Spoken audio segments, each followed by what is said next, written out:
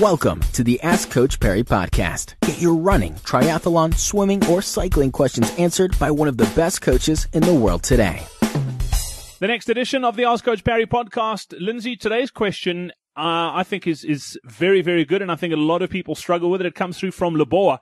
Leboa saying there's always a time in a race where I lose focus and confusion sets in, especially between 32 and the 37-kilometer mark. I'm presuming this is in a marathon. Leboa said, I'd always be on time to make a sub-4 hour, but the wheels start coming off. Could it be purely a lack of focus, or how can I keep that focus? Or could it be my inexperience or lack of long-running training? I think the phrase the wall comes into play here, Lindsay.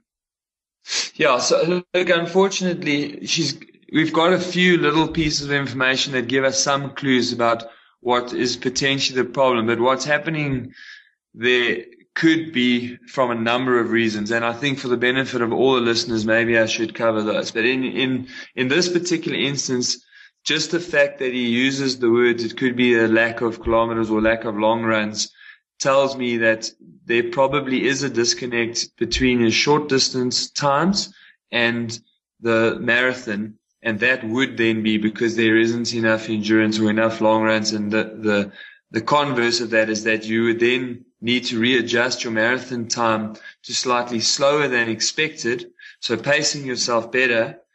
Maybe you're not a sub-4 runner at the moment based on your training, and therefore you wouldn't hit that phase of hitting the wall or being dizzy. Look, the fact that he becomes confused, dizzy, and disorientated does mean that there could be other things at play, and those would range from not getting enough energy in during the race. So at around that point in the race, he's going hypoglycemic, and then perhaps getting access to some Coke or whatever other drinks on the side of the road then allows him to come right and be okay for like the closing 2Ks or so.